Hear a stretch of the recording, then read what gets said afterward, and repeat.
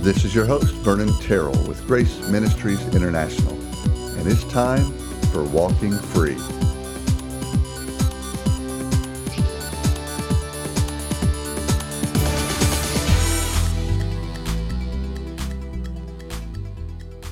Today I thought I'd bring you another solo version. I'm glad you joined today. I've been reading through the book of Ecclesiastes. I said, what better place to go if I want to learn from the one who prayed for this supernatural wisdom, Solomon.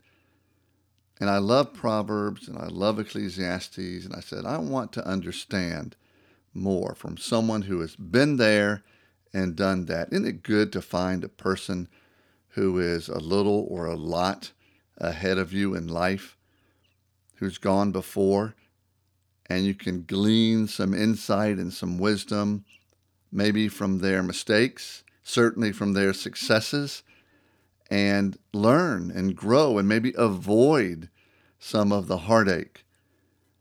So I said, well, I want to go and really just soak in and ask the Lord to give me insights from Solomon and from the book of Ecclesiastes. So I'm going to read some of this, and I want you to just listen with me. I don't know if you're walking or exercising or in the car or just in the chair. Maybe you're cleaning the house as you listen to the podcast. By the way, that's why I love audio podcasts. Video podcasts are awesome.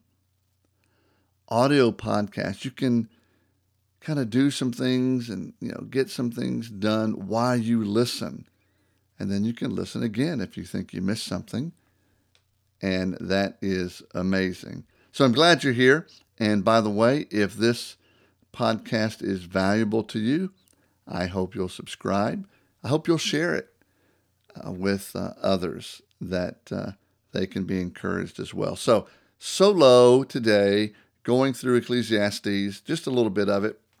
I may do more of it. I don't know. I've got another incredible guest coming up. I might have mentioned it on the last episode, but another guest that I can't wait for you to hear from. And it's going to be challenging and it's going to be encouraging. It may be emotional. I don't know. But this guy you really want to hear from. So stay tuned. Maybe next week, if I can work that schedule back in. I had to call an audible for this week and I want to get this solo in. So get ready. It's going to be awesome. So let me start with Ecclesiastes 1:1. And it says this, reading from the New American Standard. It says, the words of the preacher, the son of David, king in Jerusalem. I mean, this is Solomon. Yeah, he's got everything. He's the top dog. And here's what he starts off with. Vanity of vanities, says the preacher. Vanity of vanities, all is vanity, emptiness, futility. He says in verse 3, what advantage does man have in all his work, which he does under the sun? Because a generation goes and a generation comes, but the earth remains forever. Also, the sun rises and the sun sets, and hastening to its place, it rises there again. Blowing toward the south and turning toward the north, the wind continues swirling along, and on its circular courses, the wind returns. It's like, where are you going with this, Solomon? All the rivers flow into the sea. Yet the sea is not full. To the place where the rivers flow, there they flow again. All things are wearisome. Man, this is getting like a downer, isn't it? He says, all things are wearisome. In verse 8, man is not able to tell it. The eye is not satisfied with seeing, nor is the ear filled with hearing. We're always looking for something new, always trying to find and hear something new. He says, that which has been is that which will be. and that which has been done is that which will be done. So there is nothing new under the sun. Is there anything of which one might say, see this? It's new. Already it's existed for ages, which were before us. He says, in fact, there is no remembrance of earlier things. And also of the latter things which will occur, there will be for them no remembrance among those who will come later still. It's like, well, that's a great way to start off this treatise, this wisdom literature. Well, here's where I start to find some interesting encouragement as we dive in to finish chapter 1 into chapter 2. He goes, look, I, the preacher, have been king over Israel in Jerusalem, and I set my mind, here we go. He goes, I set my mind to seek and explore by wisdom concerning all that has been done under heaven. He goes, look, let me do this for you. I'm going to try it all. I'm going to tell you what works, what doesn't work. I'm going to just try it all with wisdom. I'm going to try it all. He goes, it's a grievous task which God has given to the sons of men to be afflicted with. I have seen all the works which have been done under the sun, and behold, all is vanity and striving after the wind. Do you ever feel like that? Like you're just striving after the wind. What's the point? What is the point of all of this? And that's where Solomon is going. We're going and taking this journey with him.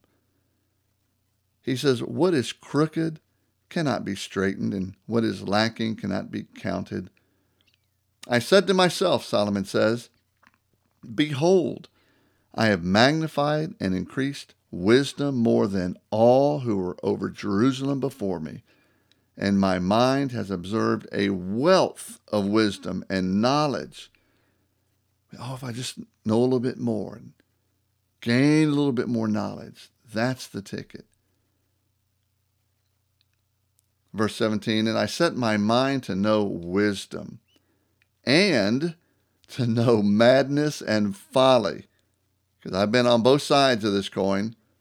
I realized that this also is striving after the wind. That just seems odd. Because in much wisdom, there's much grief, and increasing knowledge results in increasing pain.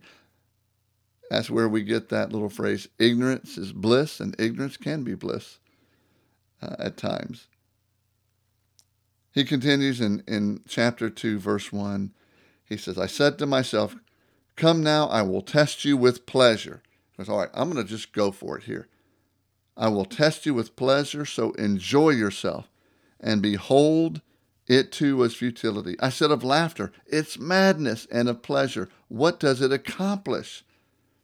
I explored with my mind how to stimulate my body with wine while my mind was guiding me wisely, and how to take hold of folly until I could see what good there is for the sons of men to do under heaven the few years of their lives.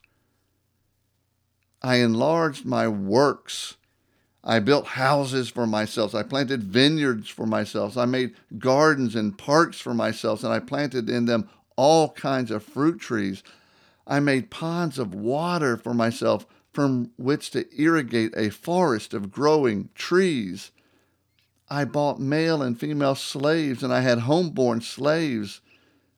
Also, I possessed flocks and herds larger than all who preceded me in Jerusalem. Also, I collected for myself silver and gold, and the treasure of kings and provinces. I provided for myself male and female singers, and the pleasures of men. And then he goes, ... many concubines. I mean, he's going for it. He has the capability. He has all this wisdom. He has all this money. He has all this power. He says, look, I'm just going to go for it. And I'm going to write down, is it worth it? Is it worth it? Then I became great, verse 9, chapter 2, and increased more than all who preceded me in Jerusalem. My wisdom also stood by me. All that my eyes desired, I did not refuse them. I did not withhold my heart from any pleasure, for my heart was pleased because of all my labor, and this was my reward for all my labor. So thus I considered all my activities which my hands had done, and the labor which I had exerted, and behold, all was vanity and striving after the wind, and there was no profit under the sun. Maybe you've thought, I'm just going for it. I'm just going to give myself all the pleasures I can take. I'm going to go out there and get all the women, or if for the women, I'm going to go out there and get all the men. I'm going to go out there and drink. I'm going to go out there and take all the money. I'm going to work and get all the houses and vineyards and stuff I can get. Well, talk to the guy who went before you. Talk to the guy who had more power than you, more money than you. And he says, look, I did that. It was all vanity and striving after the wind. In verse 12, he goes, look, so I turned to consider wisdom, madness, and folly. For what will the man do who will come after the king except what has already been done? And he makes this little nugget. Here's a little nugget. Nugget number 1, verse 13. And I saw that wisdom excels folly as light excels darkness. Wisdom's better. He goes, look, wisdom is better than folly and all that stuff. Light is better than darkness. Go for the wisdom. Go for the light. And I'm going to tell you something. Often we say, well, is this right or is this wrong? Or is we get into this really very right or wrong mentality. And the better question, and I like what my pastor, what Andy Stanley always says, so not original with me by any stretch, but he says, ask the question, what's the wise thing to do? In fact, in light of my past and in light of my future hopes and dreams, what is the wise thing to do? For me, not for you, not for anybody else, for me. What is the wise thing to do? Wisdom excels folly. Light excels darkness. Stay in the light. Just walk in the light. That's just always better. When you walk in the darkness, you know what you feel? You feel shame and guilt. You feel like you have to hide. That's what the darkness is. It's hiding. Walk in the light. Bring things to the light. Verse 14, Solomon says, the wise man's eyes are in his head, but the fool walks in darkness. And yet I know that one fate befalls them both. And you know what that is, right? Then I said to myself, as is the fate of the fool, it will also befall me. Why then have I been extremely wise? So I said to myself, well, this too is vanity. He's really debating in his head here. Well, now, the one fate, we're all going to die. We're just all going to die. And so he's got this debate just raging in his mind. He says in verse 16, for there's no lasting remembrance of the wise man as with the fool. Although I think he's wrong there. We're talking about him today, right? But he says, there's no lasting remembrance of the wise man as with the fool, inasmuch as in the coming days all will be forgotten, and how the wise man and the fool alike die.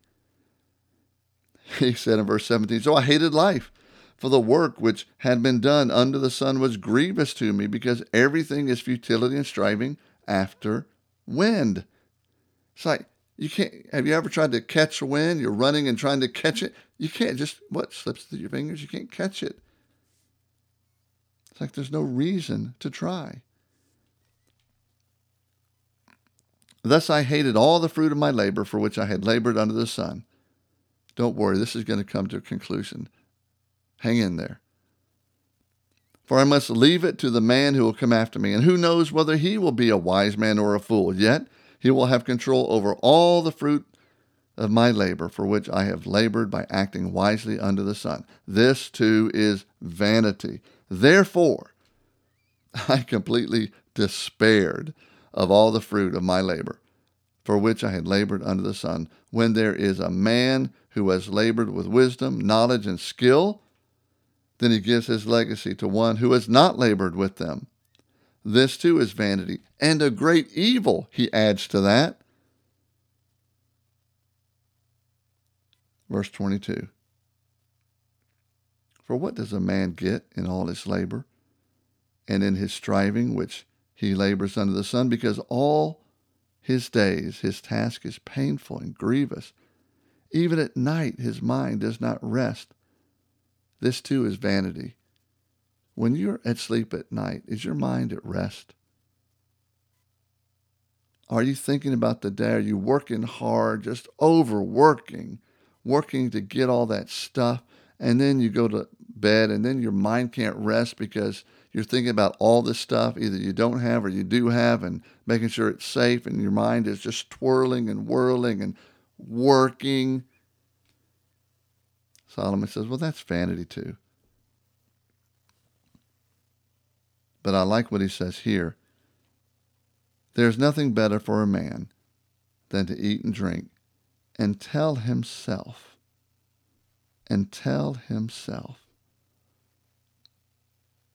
that his labor is good. Or, another translation, to cause his soul to see good in his labor. That's what I want you to hear today. Nugget 1. Hey, wisdom is better than folly, he discovered. Even though it's like, hey, we're all going to die.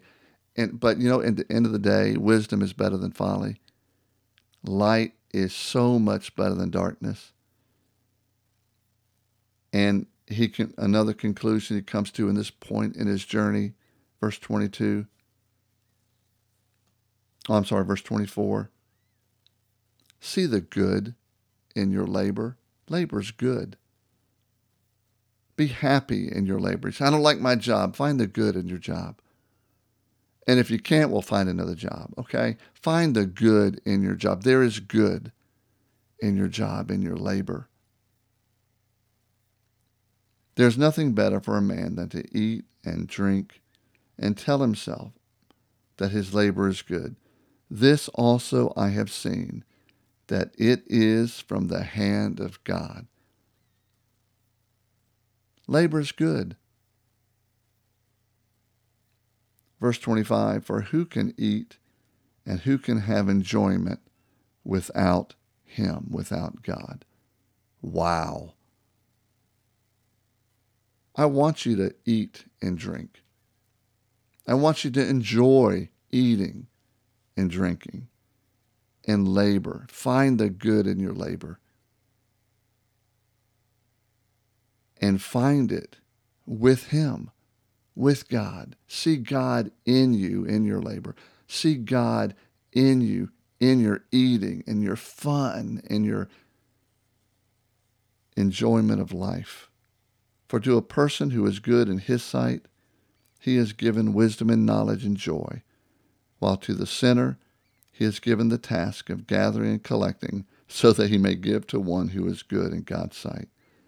This too is vanity and striving after the wind. And as a new covenant believer, one who's accepted Jesus Christ as your Savior, he who is your life, do you know that God has made you good, and you are good in his sight?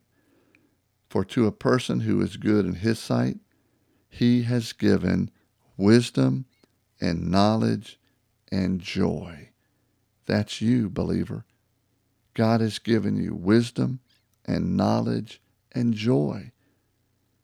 Look for the joy. Find the joy in every moment. Find the joy in your labor. Find the joy in your marriage. Find the joy in your relationship. Find the joy in your serving. Find the joy in your kids. Ask God to reveal to you the wisdom that he has given you, the wisdom that is in Christ. Ask God to reveal the insights of his knowledge, the knowledge of Christ in you, the hope of glory. Who can eat and who can have enjoyment without him? We as believers are uniquely qualified to experience joy and to find enjoyment. If you're not finding joy, if you're not experiencing that enjoyment in him, then you're believing lies from the enemy. Lies about yourself, lies about life, maybe lies about your work, lies about your relationship. Ask God to reveal to you those lies so you can cast those aside and embrace the truth. Because as we wrap up a very familiar part of Ecclesiastes 3, he says, look, first of all, those two nuggets, enjoy him, enjoy life. He goes in verse 1 of chapter 3, there is an appointed time for everything, and there is a time for every event under heaven. On this planet, there's a time to give birth, and there's a time to die. When you're in Christ,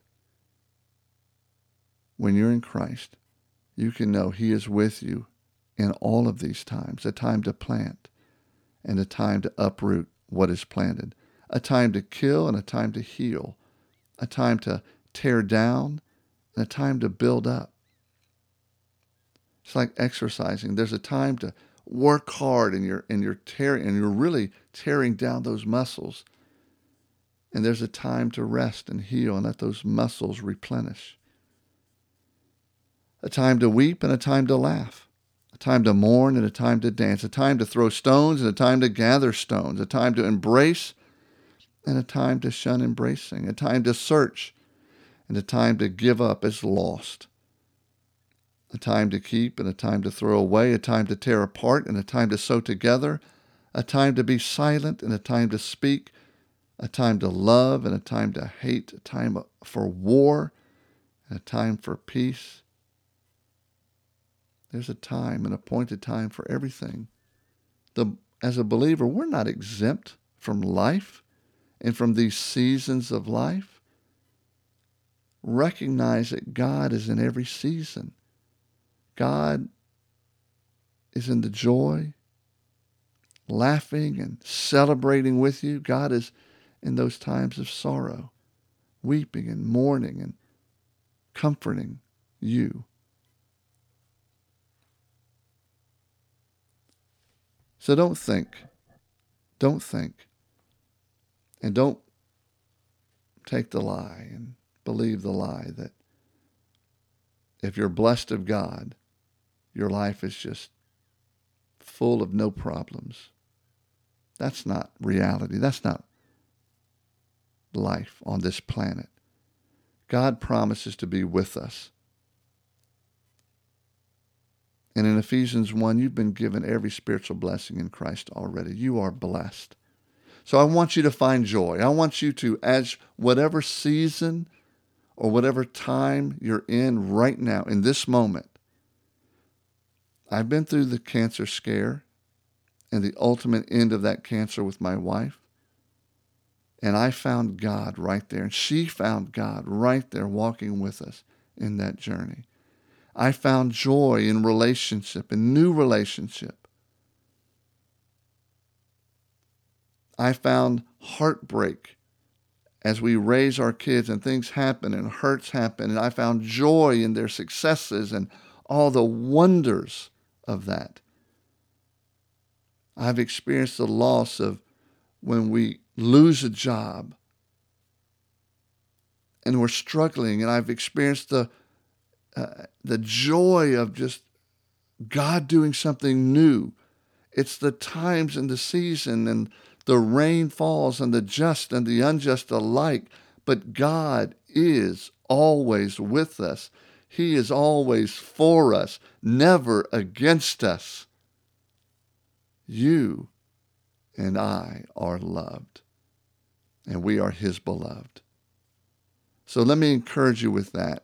And thank you for letting me just take you on this first part of Solomon's journey as he's wrestling with what is all this about.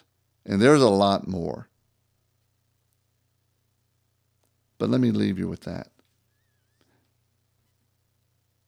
And remember, as you're going through life, don't be a spectator.